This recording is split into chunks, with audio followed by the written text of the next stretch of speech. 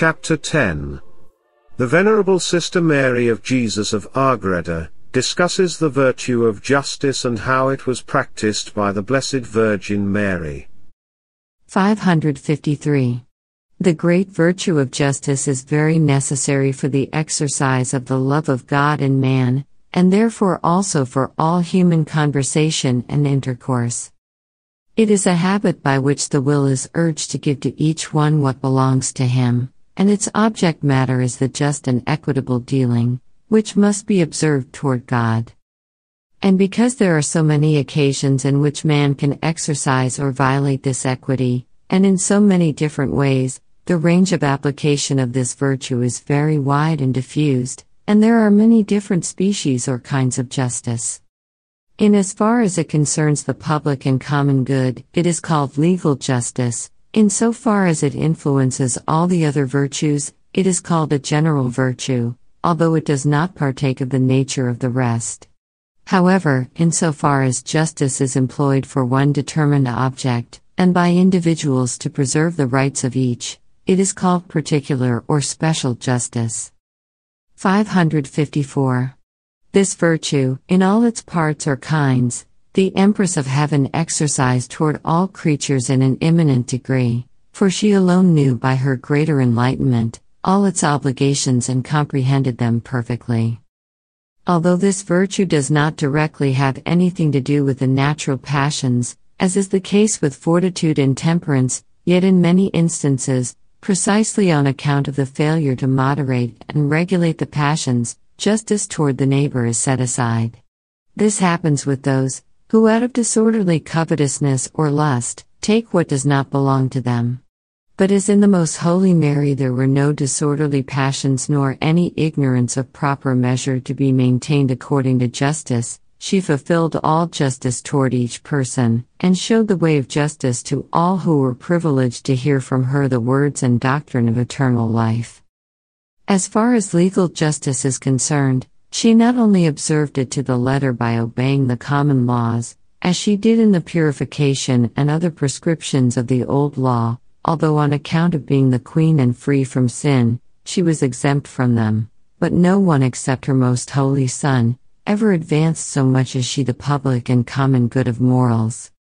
For toward this end she directed all her virtues and operations, earning thereby the divine mercy for mankind and benefiting her neighbor in many other ways. 555.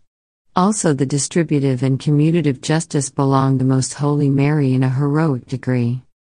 Distributive justice regulates the distribution of the common goods to individual persons. This justice Her Highness observed in many affairs, which were left to her authority and management in the primitive Church, for instance in the distribution of the common property for the sustenance and other necessities of each person. Although she never distributed money, for she never handled it, yet she gave her orders and at other times her counsel for its just application. On these and similar occasions, she always acted up to strict equity and justice, according to the necessities and the circumstances of each one's condition. The same she also observed in the distribution of offices and ministerial dignities among the apostles and the first children of the Church in their meetings and assemblies. All these things this most wise teacher ordered and arranged with perfect equity, for besides her ordinary knowledge and insight into the dispositions of each of her subjects, she made use of prayer and of the divine enlightenment. On this account the apostles and others, whom she governed, had recourse to her for direction and counsel, and whatever was done under her direction, was disposed of in perfect equity and without acceptation of persons. 556. Commutative justice procures reciprocal equality in that which is given and received by individuals, as for instance observing the rule, to offer gift for gift, etc., or value for value. This kind of justice the Queen of Heaven had fewer opportunities of exercising than other virtues, for she never bought or sold anything for herself. If it was necessary to buy or commute any article, it was done by the Patriarch Saint Joseph while he lived, and afterwards by Saint John the Evangelist or some of the apostles. The Master of Sanctity, who came to destroy and eradicate avarice, 1 Timothy 6:10, the root of all evil, wished to remove from himself and from his most holy mother all those negotiations and transactions, in which the fire of human covetousness is enkindled and preserved. Therefore his providence ordained, that neither his own hand nor that of his purest mother should be soiled by the transactions of human commerce in buying and selling, even if only of things necessary for the preservation of human life. However, the Queen did not omit to teach men this virtue of commutative justice, directing to the way of perfect justice all who in the apostolate and primitive church were engaged in such affairs. 557. This virtue of justice comprises also other kinds of activity in regard to the neighbor, such as judging others in the public and civil courts, or in private. Our Savior refers to the contrary vice, when he says in St. Matthew, "Judge not that you may not be judged," Matthew 7:1. These judgments are formed by each one according to the estimate which is in his own mind.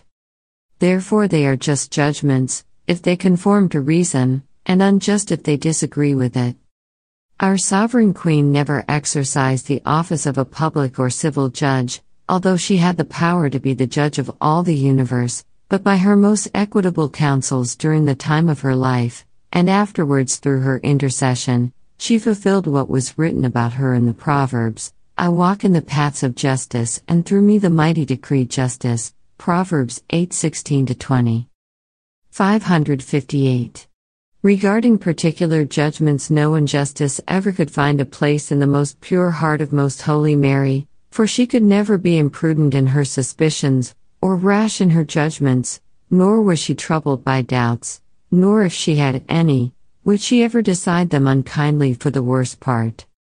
These vices of injustice are proper and natural to the children of Adam, who are dominated and enslaved by the disorderly passions of hate, envy, ill-natured emulation, and other evil inclinations. From these bad roots sprout unjust suspicions with slight foundations, rash judgments and prejudiced solution of doubts. For each one easily presumes his own faults in his brother. Because they are filled with hate and envy at the prosperity of their neighbor and rejoice at his misfortune, they lightly give belief, where there are no grounds, only yielding to their bad desires, and allowing their judgments to drift in accordance with their wishes. From all these consequences of sin our Queen was free, as she had no part in sin. All was charity, purity, sanctity and perfect love, whatever entered or came from the sanctuary of her heart. In her was all the grace of truth and the way of life, Sirach 24:25. In the plenitude of her sanctity and science she doubted nothing, she suspected nothing, for she was aware of all the secrets hidden in the hearts of men and searched their souls with the light of truth and mercy, not suspecting evil and never attributing blame where none was due. On the contrary, she was solicitous to excuse the sins of men, in justice and equity yielding to each and every one his dues. Her most earnest desire was to fill all men with the sweetness and the graciousness of her virtues. 559. In the two different kinds of commutative and distributive justice there are many other kinds or species of virtues, but I will only refer to them in so far as to say, that all of them, both as habits and as acts, were possessed by the Most Holy Mary in the highest and most excellent degree. Some of these virtues are related to justice, though not in all their bearings, because they are exercised in our intercourse with our neighbor and partake to a certain extent of the nature of justice. Either because we are unable to pay fully what we owe, or because if we are able, the debt or obligation is not so strict as that which is incurred by commutative or distributive justice. I will not enter upon a full explanation of these virtues, since they are various and numerous, but in order not to pass them over entirely, I will give a short summary, so as to show how our sovereign and most high princess was adorned with all of them. 560. It is a just obligation to give worship and reverence to those who are placed above us, according to the greatness of their excellence and their dignity, and according to the benefits which we receive at their hands. Varies also our obligation and the reverence which we owe them, although no return on our part can equal the benefit or the dignity. The first virtue of this kind is that of religion, by which we give to God due worship and reverence, though His magnificence and His gifts exceed infinitely all that we will ever be able to return in thanks or praise. Among the moral virtues, this one is the most noble on account of its object, namely the worship of God, and its subject matter is as extensive as there are ways and means of directly praising and reverencing God. In this virtue of religion are comprehended all the interior acts of prayer, contemplation and devotion, with all their parts, conditions, causes, effects and purposes. Among exterior actions, latria, which is the supreme outward adoration due only to God, falls under this head, and with it also all its different kinds of parts, namely, sacrifices, oblations, tithes and vows, oaths, exterior and vocal offering of praise.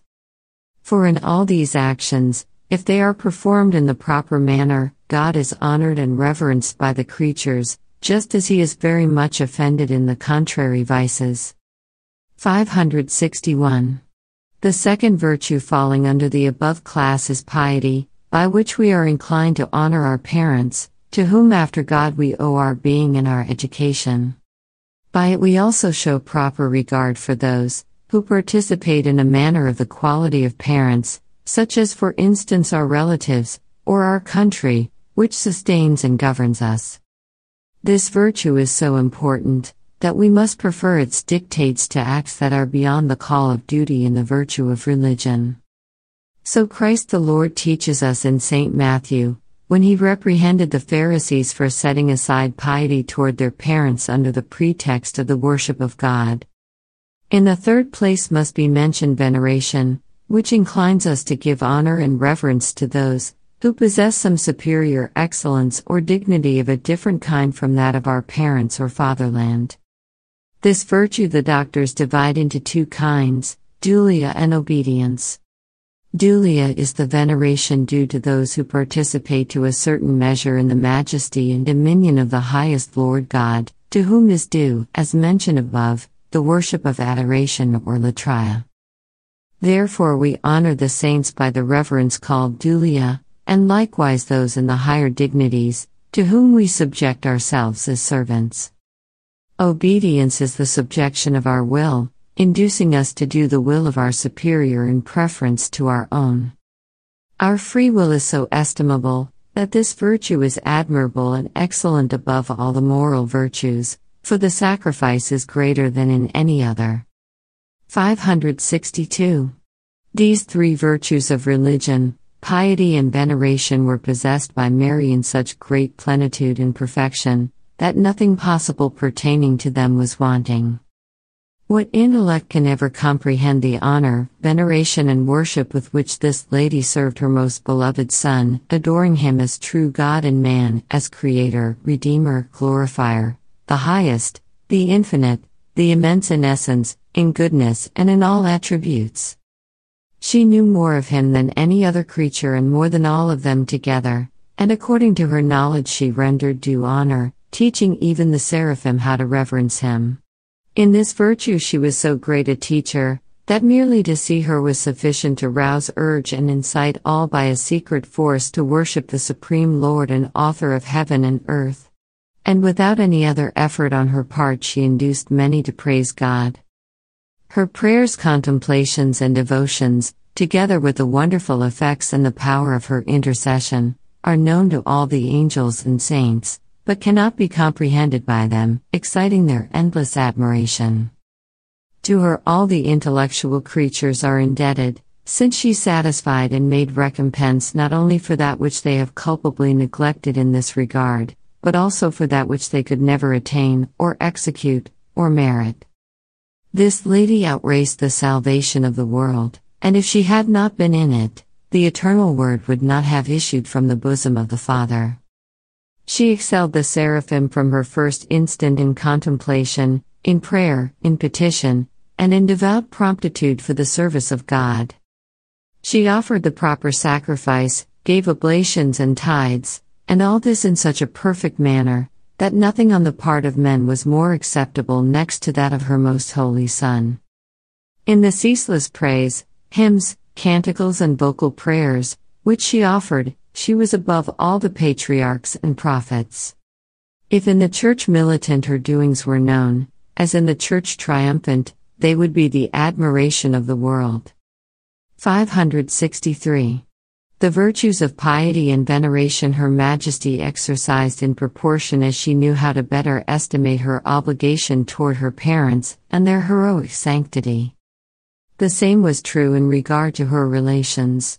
For instance, she procured special graces for John the Baptist and his mother, for Holy Elizabeth and some others in the apostolate.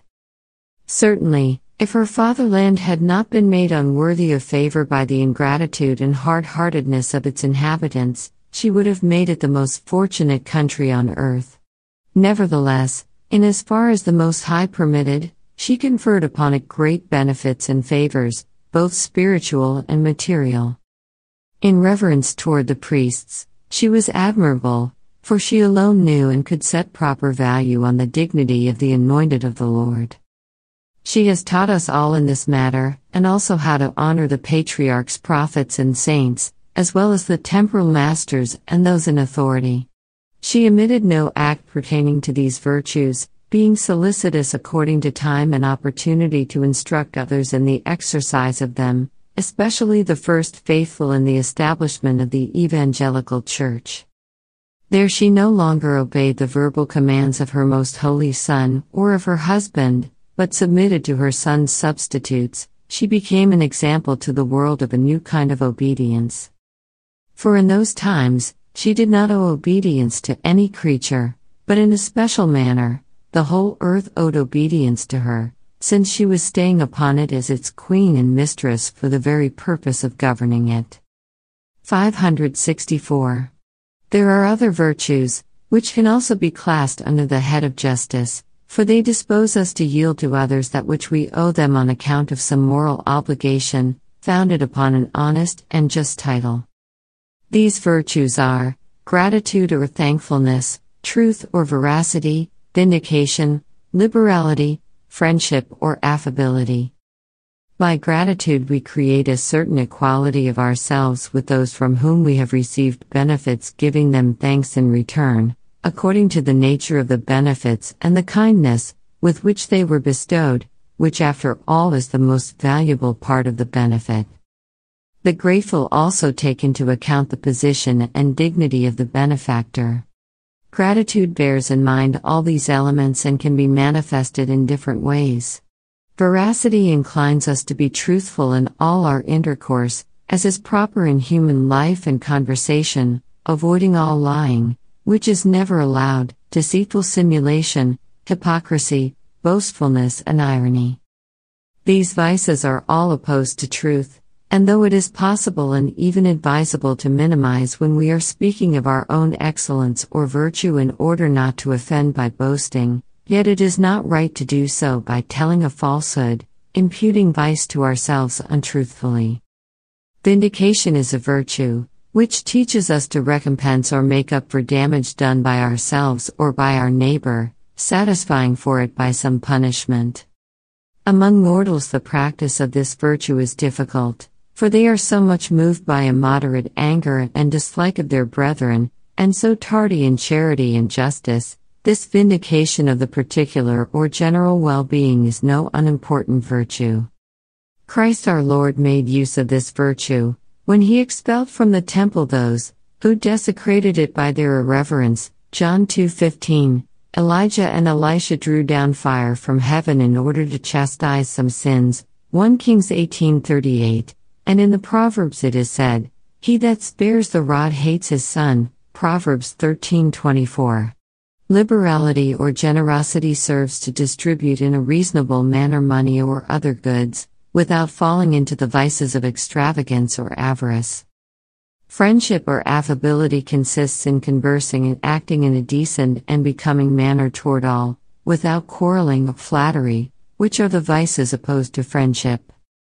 565. None of these virtues, nor any others which might be related to justice, were wanting to the Queen of Heaven. Of all these she had the habit and practiced them as occasion offered.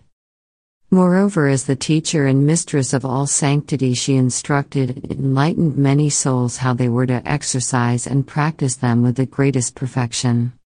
The virtue of gratitude toward God she exercised by acts of religion and worship, as we have already described. For this is the best way to show our gratitude toward Him, and as the dignity of the most pure Mary and her accompanying sanctity was exalted above all created understanding, this eminent mistress gave a return of gratitude proportionate to her benefits, within the measure possible to a creature.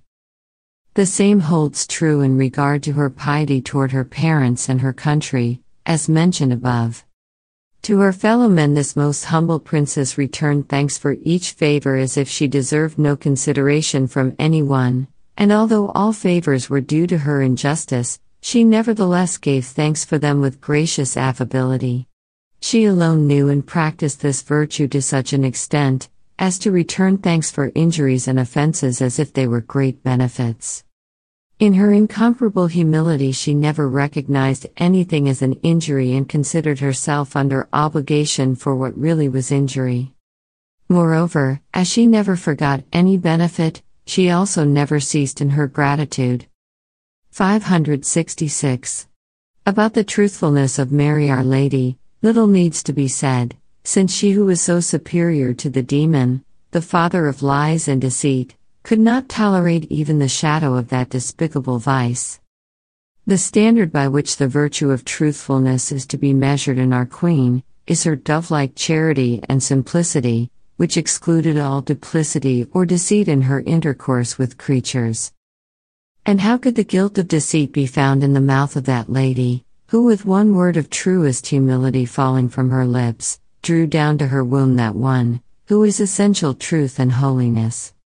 In regard to the exercise of the virtue called vindication, the Most Holy Mary was proficient, not only instructing others as a teacher during the time of the first beginnings of the evangelical church, but zealously advancing the honor of the Most High and trying to convert many sinners through fraternal correction, as often was the case in regard to Judas, and commanding the creatures, which were obedient to her wishes, to punish some of the sinners in order that they might be converted and be saved from the eternal punishment due to their sins.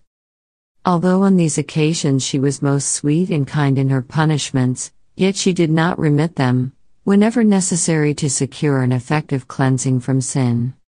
Most of all, however, she exercised retribution toward the demon, in order to free the human race from his slavery.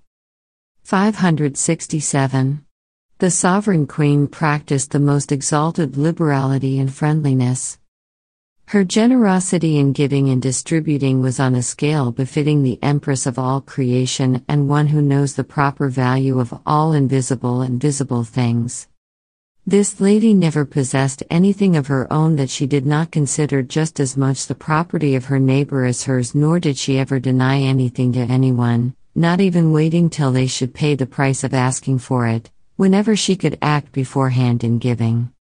The poverty and miseries which she alleviated, the benefits which she bestowed, the mercies which flowed from her, even as regards only temporal matters, could not be recounted in an immense volume. Her amiable friendliness toward all creatures was so singular and admirable, that if she had not concealed it with rare prudence, she would have drawn to herself all the world, entranced by her most sweet intercourse, her mildness and kindness, though tempered by a divine seriousness and wisdom, displayed in her intercourse the marks of superhuman excellence. The Most High Himself regulated this perfection in her, allowing at times some of the signs of the sacrament of the King to show themselves, but taking care that the veil should fall immediately and again conceal the mystery beneath earthly labors, thus forestalling the applause of men. All their honors were far below that which she deserved, and men would never be able to attain, and would fall either below or exceed, the correct measure of honor due to one who was at the same time a creature and the Mother of God. This was reserved for the time when, as children of the Church, men should be enlightened by the Catholic faith. 568. For the adequate and perfect exercise of this great virtue of justice, the doctors point out another part or aid to it, which they call epikeia, which guides us in some affairs that are above the common and ordinary rules and laws.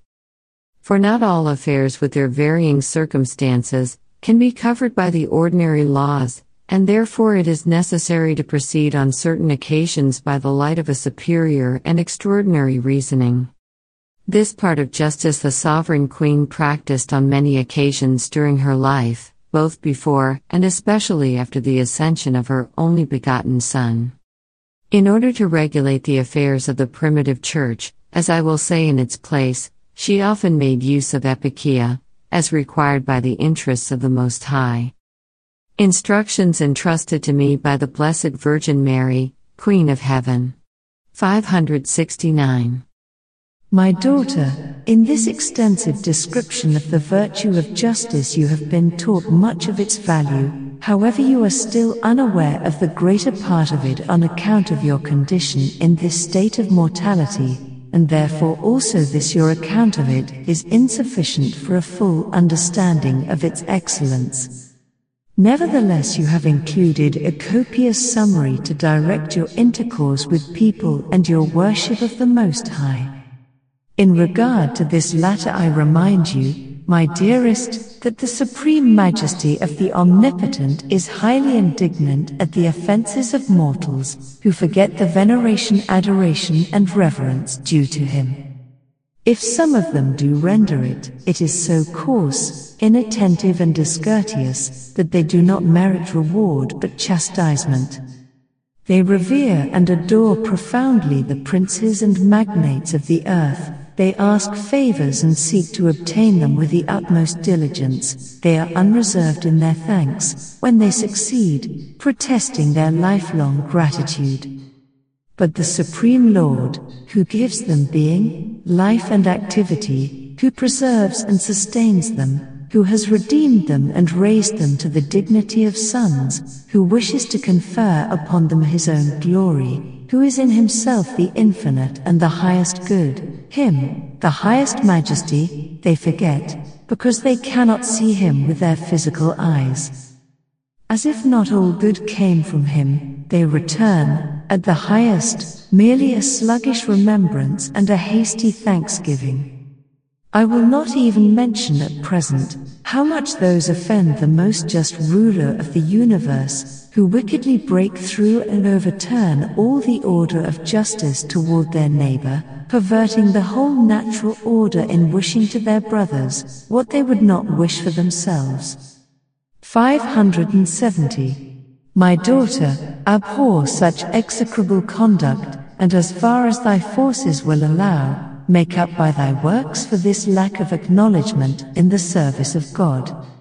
And as by your state of life you are consecrated to the divine worship, let that be your principal occupation and delight, striving to imitate the angelic spirits in their ceaseless fear and worship of the Lord. Preserve reverence for holy things, including also the ornaments and sacred vessels used in divine service. During divine office, prayer and sacrifice, see that you remain on your knees, implore with faith and receive his favors with humble thanksgiving. The same consideration you should show also to all men, even if they offend you. To all be kind, affable, meek, simple and truthful, without deceit or double-dealing, without detraction or ill will, without rash judgment of your neighbor. And in order that you may fulfill all justice, revive the memory of it constantly and desire to do to your neighbor that which you wish done to yourself. Especially remember how my most holy Son, and I in imitation of him, acted toward all men.